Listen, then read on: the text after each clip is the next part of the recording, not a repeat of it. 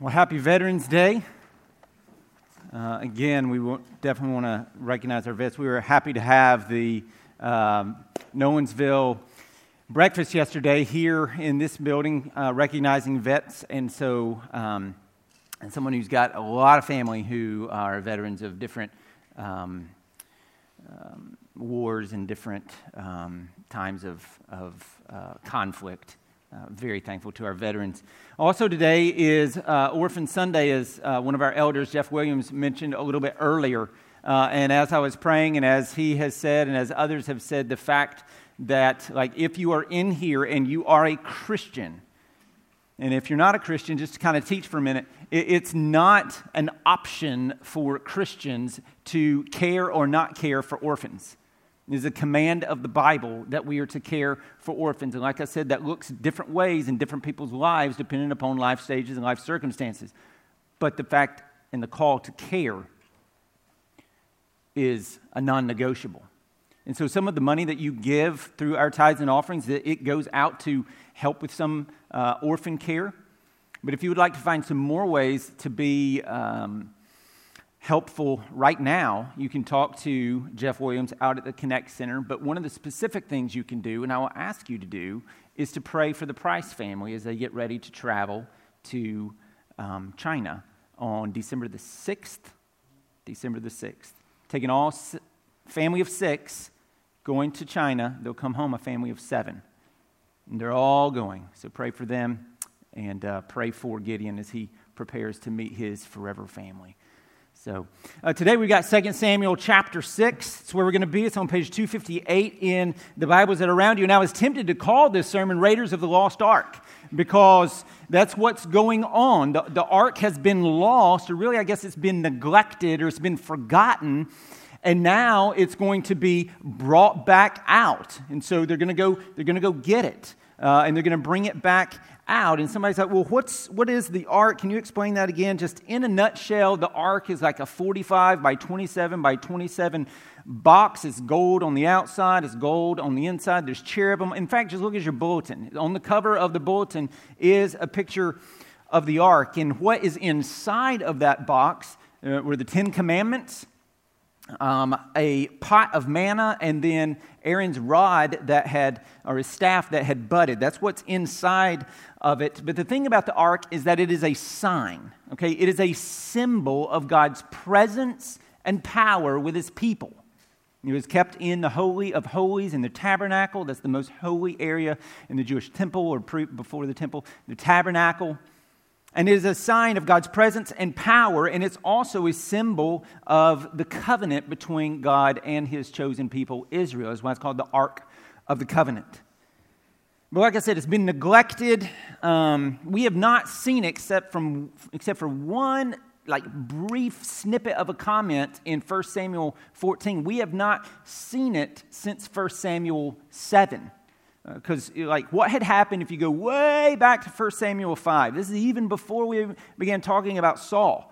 What had happened way back in 1 Samuel 5 is that the Israelites had disobeyed God per usual, and God had caused them, or as a result of that, they had just gotten beaten like a dog, but that would be kind of abusive. They had gotten just destroyed in this one battle.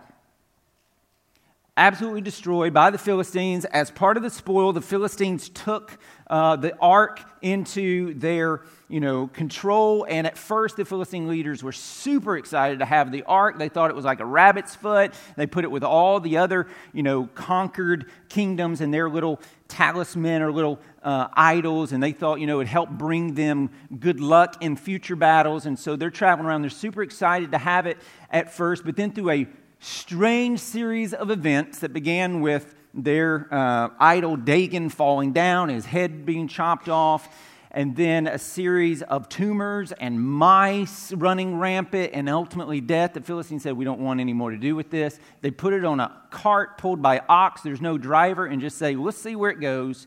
And it starts making its way miraculously back towards Israel. It makes it most of the way, and then takes a little stop at a guy named Abinadab's house. And there it has stayed basically like in the back room amongst all the other junk and furniture, like we have in our basements and we have in our garages and we have in our attics, collecting dust. That's what happened to this sacred piece of furniture that represented God's presence and God's power. It just sat there for decades until David. David comes to the throne. He is not like Saul. He wants the presence of God. He wants to know God and be with God. And so he wants to go get this symbol of God's presence. And so like any type A leader, he makes a plan and executes it. So he starts going down there to get it. But even as all that sounds great, right? Good motivation, good intention. He's doing the right thing. Still, when he goes, something happens. And it's something that shakes David to his core. But like so often happens in our lives, when something happens that shakes us, it teaches David a valuable lesson. It teaches him that God is not controllable. That God is good, but he is wild. You cannot tame him. It teaches him these truths, a wonderful yet terrifying truth that God is beyond human comprehension, beyond evaluation, beyond control, that he is the potter, we are clay. He sets the agenda, he sets the rule, he is the Lord God, we answer to him, he does not answer to us. And so David learned through these series of events that we're going to talk about today to properly respect the holiness of God, to fear him, to revere him. But he also learned that in God's presence, we should both shudder, but also rejoice. And we should dance. We fear and we rejoice. And that's what I think the whole point of this text is. It's a call to both David and then later the later readers, even all the way down to us today, 3,000 years after this took place, all the people who've read this story in those years, it's a call to them and to us to learn to properly respect the holiness of God and properly respond to the holiness of God. So if you want to go ahead and fill in the blanks on your sermon guide, those are the 2 points. Number 1 today, I want us walking out of here better equipped to properly respect the holiness of God and properly respond to the holiness of God. And so we will do those in order, properly respecting the holiness of God. Let's get into the story. Let me show it to you. We'll start chapter 6, 2 Samuel, verse 1, page 258 in the black hardback Bibles around you. We will read the whole chapter today. So if you want to follow along, that would be helpful. 258 in the Bibles that are provided for you in the pews or in the chairs. Verse 1. David again gathered all the chosen men of Israel, 30,000.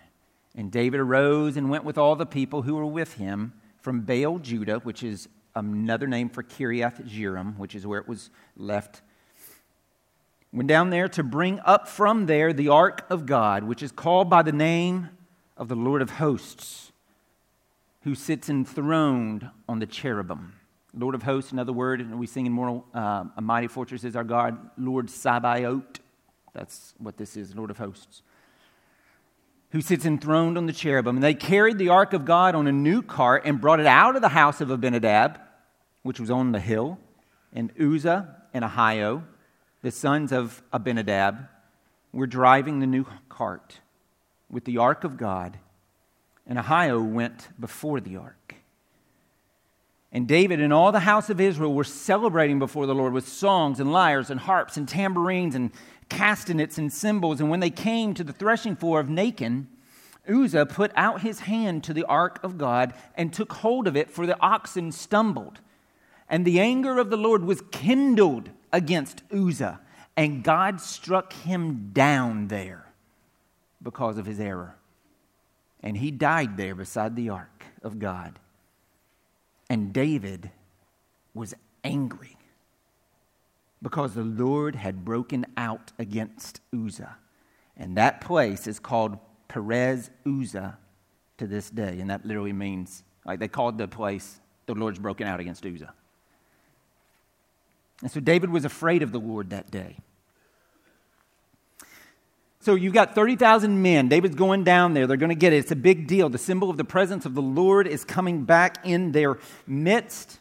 It's coming back to Jerusalem, and so it's a big day. They're excited. It's a big parade. It's a big celebration. And so they've just got this massive, exuberant worship service going before it. And then all of a sudden, you can just picture it there, people going crazy. And then all of a sudden, just kind of the music stops, the laughter stops, the dancing stops, the celebration stops. Because there's a dead man now. He's on the ground. Maybe he quivers for a minute. Maybe he gasps for breath. And he's dead. And the first emotion that we see out of David here, verse 8, is he's angry. He's angry. Any of you in here ever been angry at God? I have. I know you have. Don't lie. Safe place. And it's because we don't understand God a lot of times. But we're in good company. David, a man after God's own heart, gets angry at God. And because David didn't understand. He was trying, like we do a lot of times, to judge God based upon his own moral understanding, not God's. He was trying to be God and have God answer to him, which we do sometimes. And so David's looking at what's going on, and he's thinking, God, or saying, God, what are you doing? Like, this guy's trying to help you out here. The ark was about to fall, and so he's trying to protect it. Why are you doing this? He's doing you a favor. And so David's appalled at this. I think a lot of times today we have this very high view of ourselves in the 21st century, and we think that we are like the first people to ever come across things in Scripture, truths about God, and be offended by them, be bothered by them. We assume, as one author put it, even if we don't say it this way, that we have only recently achieved a measure of enlightenment sufficient to critique God for his judgmental ways. And so we'll take modern hot-button issues, homosexuality or something, or egalitarianism, or gender, transgenderism, or gender confusion.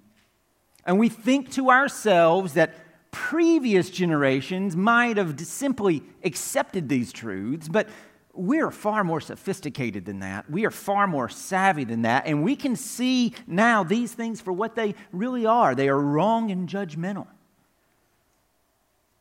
But David's anger here blows that assumption out of the water. David was offended at the way God acted. And he's not the only one in Scripture who's offended at God's truths, at hard truths. God is, as has often been said, an equal opportunity offender. And has been and will be as long as people are interacting with him.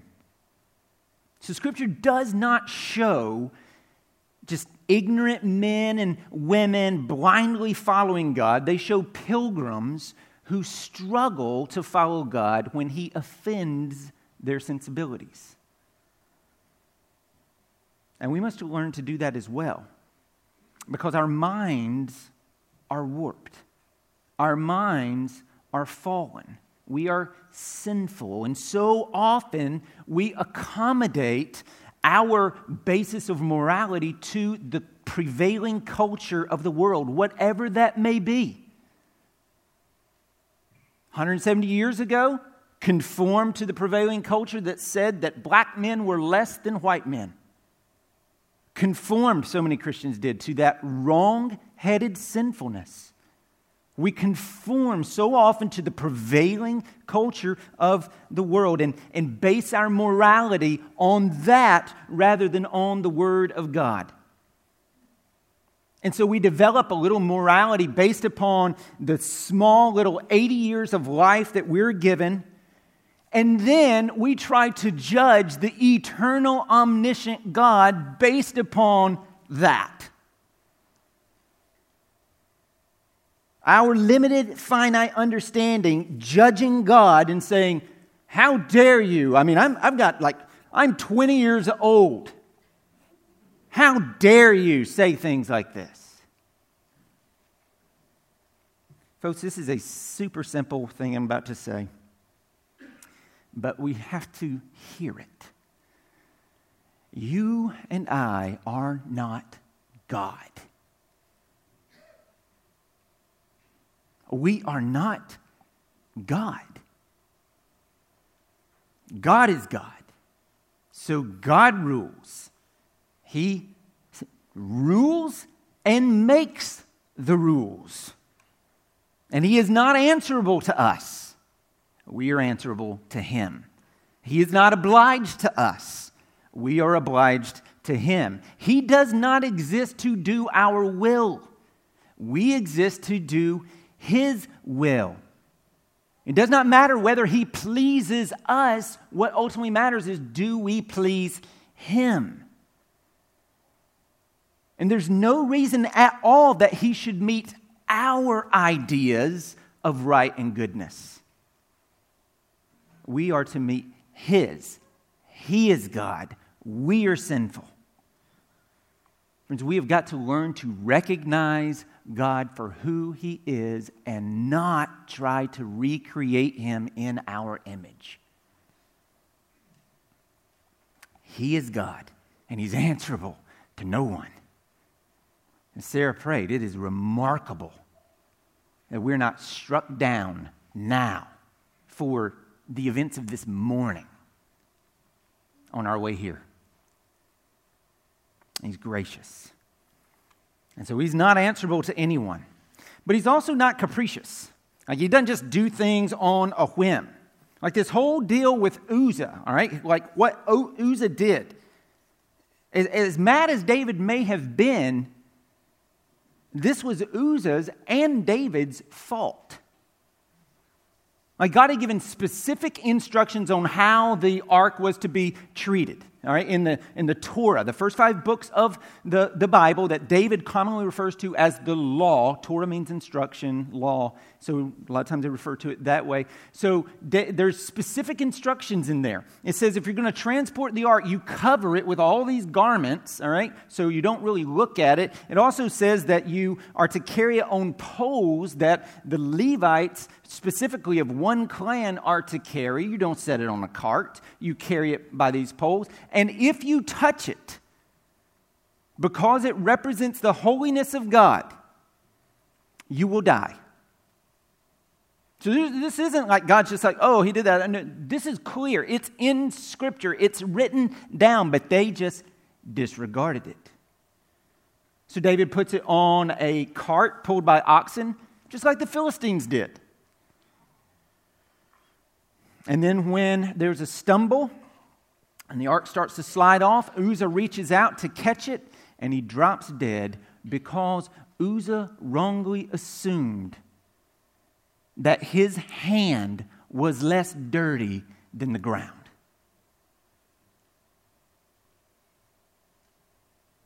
When you think about, like, has the ground ever disobeyed God?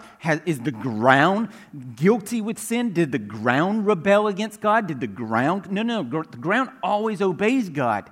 So the ground can't make the ark dirty or defiled, but a man's hand can. The holiness of God, the wickedness of mankind. J.D. Greear pulls this all together by saying this. Uzzah did not understand like the holiness of God and the wickedness of himself. He did not understand this, so he tried to do God a favor. David did not understand this, so he got upset with God. Chances are we do not understand this, so we join David in his frustration. But the reason we do not understand the judgment of God is that we do not understand the wickedness of our sin. This is why we struggle with the concept of judgment, the concept of hell, the concept even of the cross.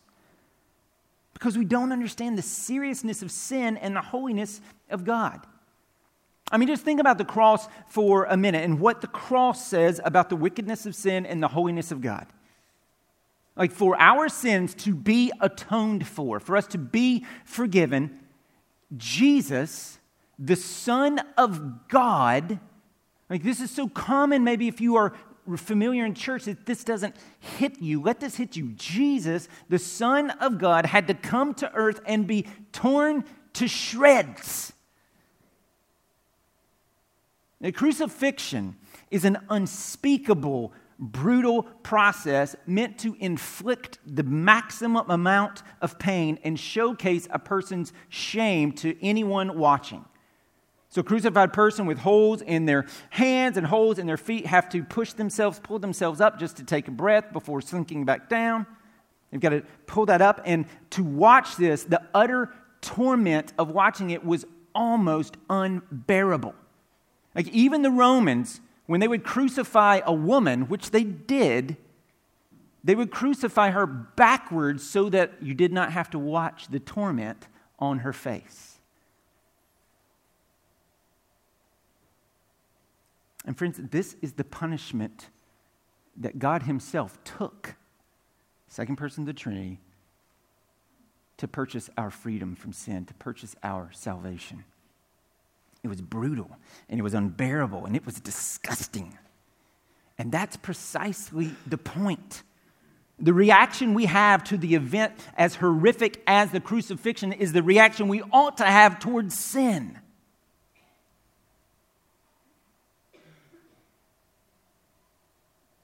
The cross should remind us that our sin is unspeakably wicked. At its core, it's not merely transgressing a boundary. It's delighting in the wrong thing. Therefore, it's worshiping another God.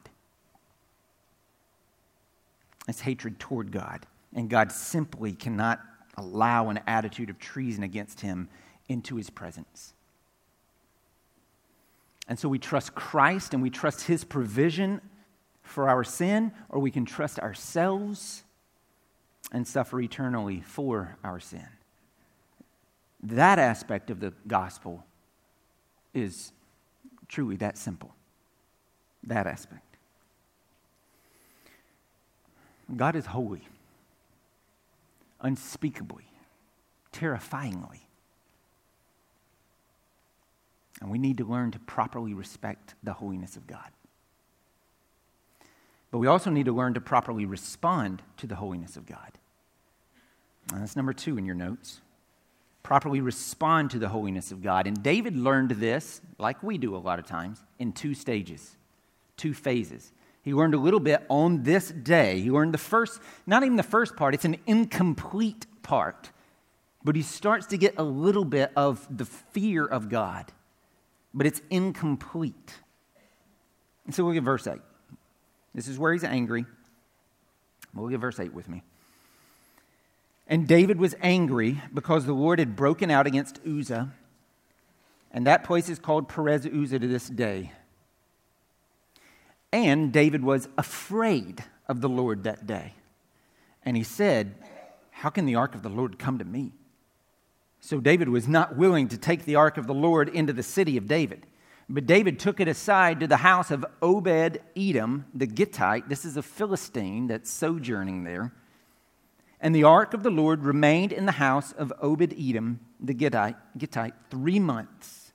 And the Lord blessed Obed-Edom and all his household.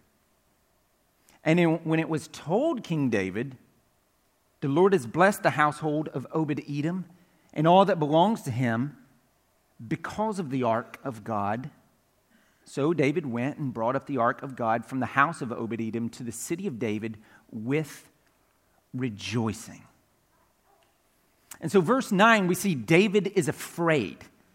And David was afraid of the Lord that day. And then 3 months later, verse 12, we see he is rejoicing. Both of these are part of the proper response to the holiness of God. But they both begin with this acknowledgement, this proper fear of the Lord.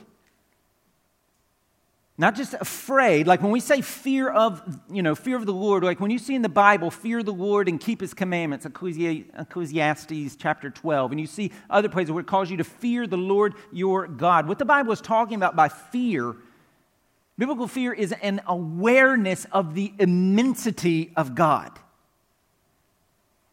That's what Jesus says in Luke 12, chapter 4, I tell you, my friends, do not fear those who kill the body and after that have nothing more that they can do, but I will warn you whom to fear. Fear him who after he has killed has authority to cast into hell. Yes, I tell you, fear him. That's God. He's the one who judges. He's the one who has absolute power. Fear him. And fearing God's not being terrified like Chainsaw Massacre or Haunted House fear. It's to stand in awe of him. That he is the almighty creator. We're creatures. He is eternal. We're finite vapor. Here today, gone tomorrow. He's sovereign and eternal. We are dependent. He's holy. We are sinners. And so it's only fitting that we should stand in awe of the eternal almighty creator God. And this is meant to lead us ultimately to verse 12, rejoicing.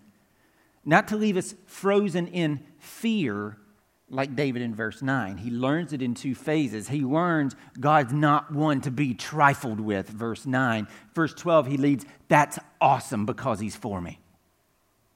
Like when he sees Obed-Edom, he sees, look at verse 12 again. And it was told King David, the Lord has blessed the household of Obed-Edom. So he's seeing God is doing this. God is blessing him and all that belongs to him because of the ark of God.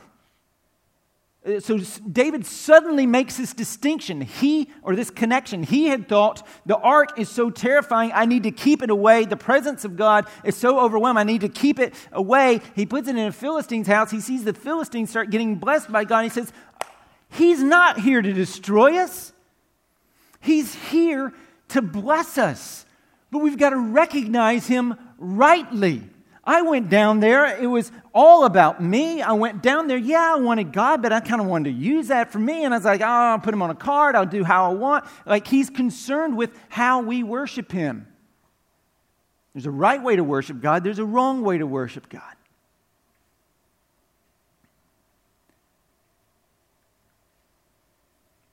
And so David makes this connection. God's not against me.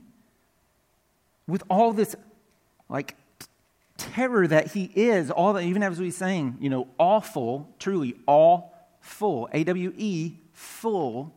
That's what the real word means. And you can describe God as awful, not in the sense of bad, but full of awe.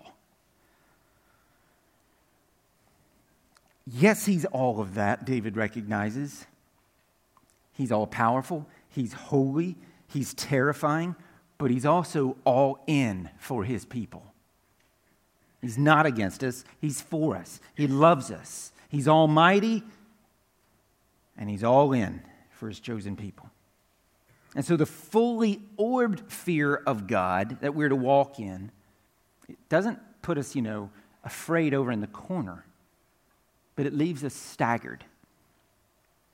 So you might think of it as like if you were caught in a terrible storm in the midst of exploring an Arctic glacier, right? And so, this is something I want to do someday, is explore a glacier. It's on the bucket list for me. And sometimes people look at the things that I like to do and they think, Joe, you're a bit of an adrenaline junkie. And I would probably say, you're right. And I think that's why I'm a Christian. Because there is nothing more terrifying and exhilarating than the God of the universe. Like if you stand on top of a mountaintop and let your feet hang over it and just kind of, you feel the fear of that, but the amazingness of that pales in comparison to the one who created that. Now, we were on the Appalachian Trail. John can remember this year. And we were at a place called Charlie's Bunyan. Some of you may have hiked out to it. It's only like 4 miles away from the road. You can get out there, and you can stand there. And John and Chad were standing there, and they're looking at it, and they're thinking, that's great, that's beautiful. And I'm like, I want to walk out there on it and stand on it. And it was terrifying. The wind was blowing, and like if I fell that way or that way or that way or that way or that way, I'm dead. If I fall this way, that's okay. So I was kind of hedging my bets a little bit in case it blew me over. But there's an amazing feeling in the midst of terror, yet coupled with beauty and splendor. And there's nothing, you can't get that in any more way than before the God of the universe. But back to this fear, this Arctic glacier in the midst of a storm, adrenaline junkie who goes up there for that. You're there, exploring this glacier, and suddenly a storm blows in. Crazy storm. And you are about to be blown off the side of the cliff, but then you notice a cleft in the ice where you can hide, where you can find shelter. And so you go there. And even though you're safe, you watch the storm go by with trembling pleasure. And so at first there's this fear that this terrible storm and this awesome terrain might claim your life, but then you found a refuge and you gain the hope that you will be safe. It's going to be okay. But not everything in the fear vanishes from your heart, only the life-threatening part. Right? You're not going to die, but you're still sitting there watching the tremblingness of this, with awe and with wonder. And thinking, I do not want to tangle with this storm. I do not want to be caught out in the midst of this and be an adversary of such a power.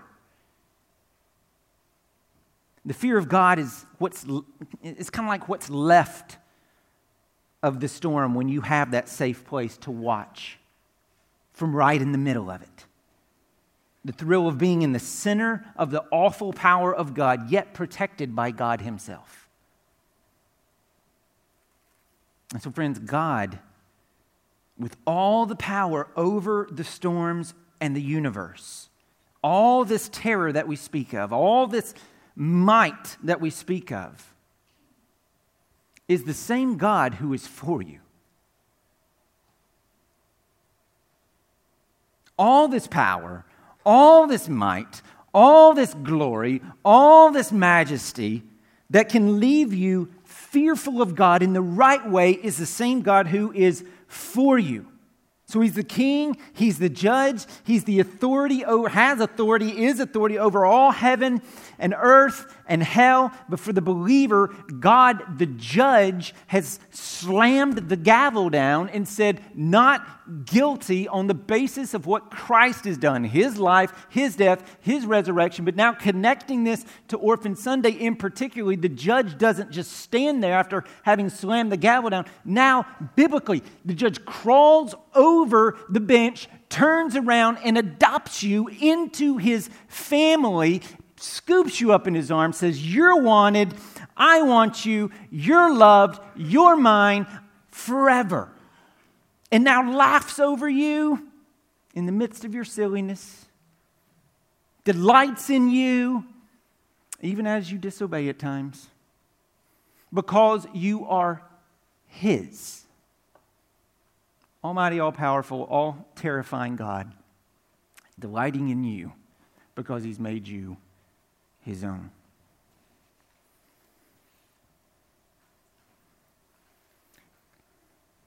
Alistair Begg describes this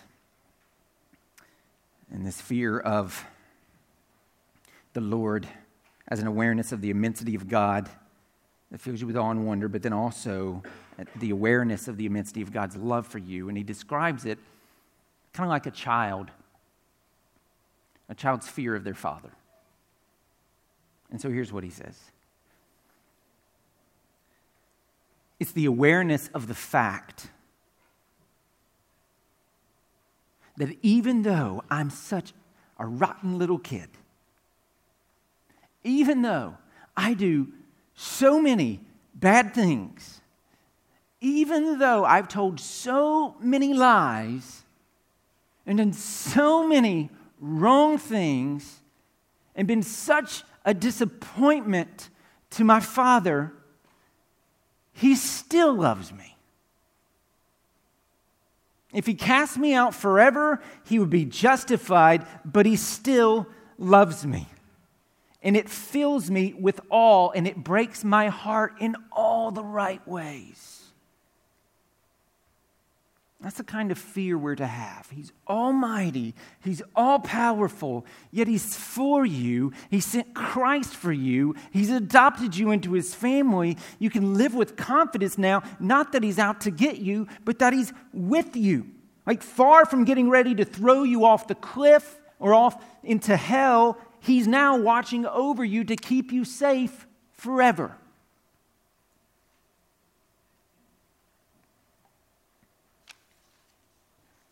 And it leads to joy. It leads to rejoicing. So David went, verse 12, and brought up the ark of God from the house of Obed-Edom to the city of David with rejoicing. Look at verse 13. Let's read the rest of the chapter. And when those who bore the ark of the Lord had gone 6 steps, he sacrificed an ox and fattened animal. Now he recognizes God is holy. I'm not trifling with Him. He's not even going like from here to the microphone right there. And he's like, we need to sacrifice. We need to atone for sin. We need to at least point forward to the ultimate atonement. Verse 14. So he's rejoicing. They're sacrificing. Verse 14. And David danced before the Lord with all his might. And David was wearing a linen ephod. This is just a thin little linen covering. So he's half naked, right? So David, and he's dancing with all his might. He's filled with joy. The one who can strike down Uzzah just for touching is for me. And he loves me. And he's with me. And his presence is coming into Jerusalem to take care of his kingdom, to provide for the Messiah, to provide for the anointed one, who is David at this point. So David and all the house of Israel brought up the ark of the Lord with shouting and with the sound of the horn. Verse 16, as the ark of the Lord came into the city of David, Michal, the daughter of Saul, it's going to say that 3 times, emphasizing she's connected to Saul. She looked out the window and saw King David leaping and dancing before the Lord, and she despised him in her heart, just like her daddy. And they brought in the ark of the Lord and set it in its place inside the tent that David had pitched for it. And David offered burnt offerings and peace offerings before the Lord.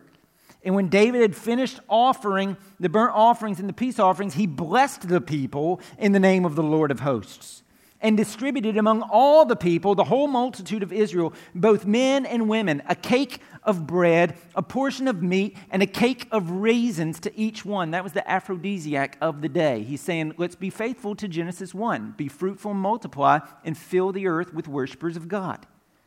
There's a celebration. God's presence is with us. And then all the people departed, each to his house. Verse 20, and David returned to bless his household. But Michal, the daughter of Saul, came out to meet David and said, how the king of Israel honored himself today, uncovering himself today before the eyes of his servants, female servants, as one of the vulgar fellows shamelessly uncovers himself. And David said to Michal, it was before the Lord who chose me above your father and above all his house to appoint me as prince over Israel, the people of the Lord. And I will celebrate before the Lord. I will make myself yet more contemptible than this, and I will be abased in your eyes. But by the female servants of whom you have spoken, by them I shall be held in honor. And Michal, the daughter of Saul, had no child to the day of her death. And so when they go get the ark, they start carrying the ark properly. People are carrying it now on poles. They're not putting it on a cart behind an ox anymore. Because right fear of the Lord leads to right worship.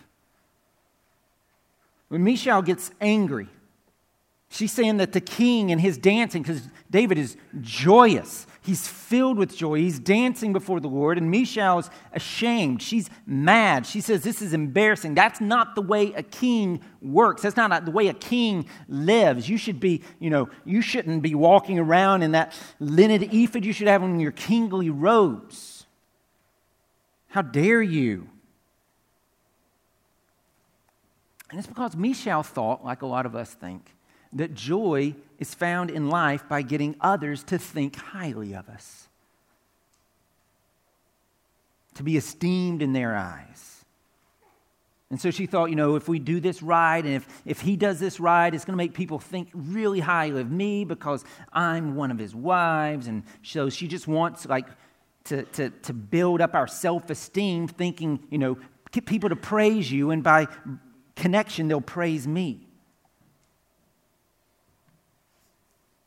And so Michal wants to use David's position as a servant of the Lord, because David calls himself a prince, or better yet, a leader. He won't even call himself the king. He sees himself as a servant of the Lord. She wants to use that as a way to make much of herself. And we try to do the same as well. We'll take anything and we'll try to use it to make much of ourselves.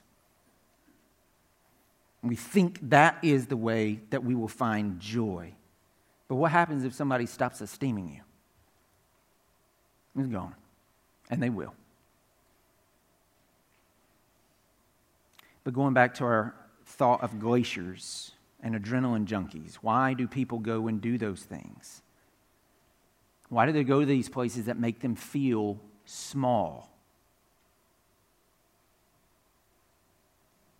Like our family's going to be in the Rockies in 10 days. We're going out to see Sarah's family. Her mom lives back behind Pikes Peak at about 9,000 feet, and you can see the Rockies, and we'll be driving around the Rockies the whole time. No one goes to Pikes Peak, or the Shanks went to the Grand Canyon this summer as part of their 50th anniversary.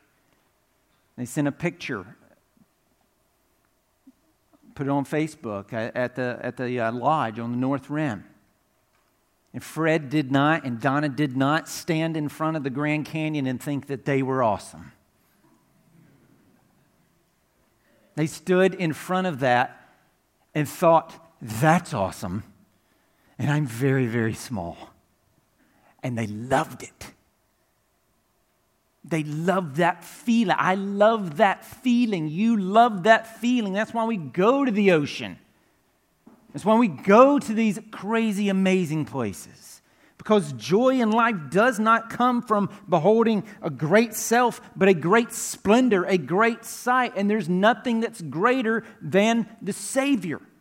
And so joy in your life does not come by getting people to think much of you, but by you thinking much of God. That can't be taken from you. Beholding the splendor of the Lord. That will fill you with joy. So renew your mind on it. Plug in. Let Him mesmerize you, amaze you. And here's what else will happen. The right fear of God will free you from the wrong fear of people. The right fear of God will free you from the wrong fear of people. When you view God rightly, everything else pales in comparison. Doesn't mean it's not real, doesn't mean it's not hard, doesn't mean it's not difficult. But you gain perspective. One final point and we'll be gone. When David's dancing around, what's he wearing? A linen ephod. An ephod's primarily worn by the priests. And here David has one on. And David's not putting this on arrogantly, trying to say, look at me, I'm like a priest. He's doing everything in humility. He doesn't care what people think about him. He's dancing before the Lord. It's an audience of one. I don't care what they think. I'm dancing for the Lord. So he's not wearing it arrogantly, but he does have one on. And I don't want you to miss the glimpse of the king here in a priestly role. Because we'll see it again in prophecy, Psalm 110, Zechariah chapter 6. But then we'll see it again one day in person, in Christ, the prophet, the priest, and the king. When the new heavens and the new earth come, this descendant of David will be our reigning king and our interceding priest forever and ever. And it's already started. And so let's pray. Father, we pray, Lord, that you would truly fill us with a proper respect of your holiness, so that recognizing who you are in trembling would lead us to joy in how you treat us, and how you love us, and how you are for us. That even as C.S. Lewis made clear in his allegory, The Chronicles of Narnia, that Aslan is not a tame lion, but he is good. And you are not a tame God,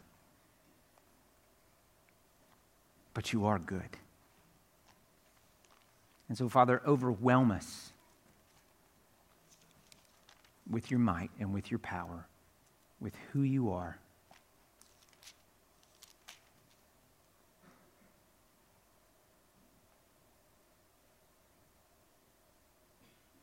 So that we might indeed, with the psalmist, rejoice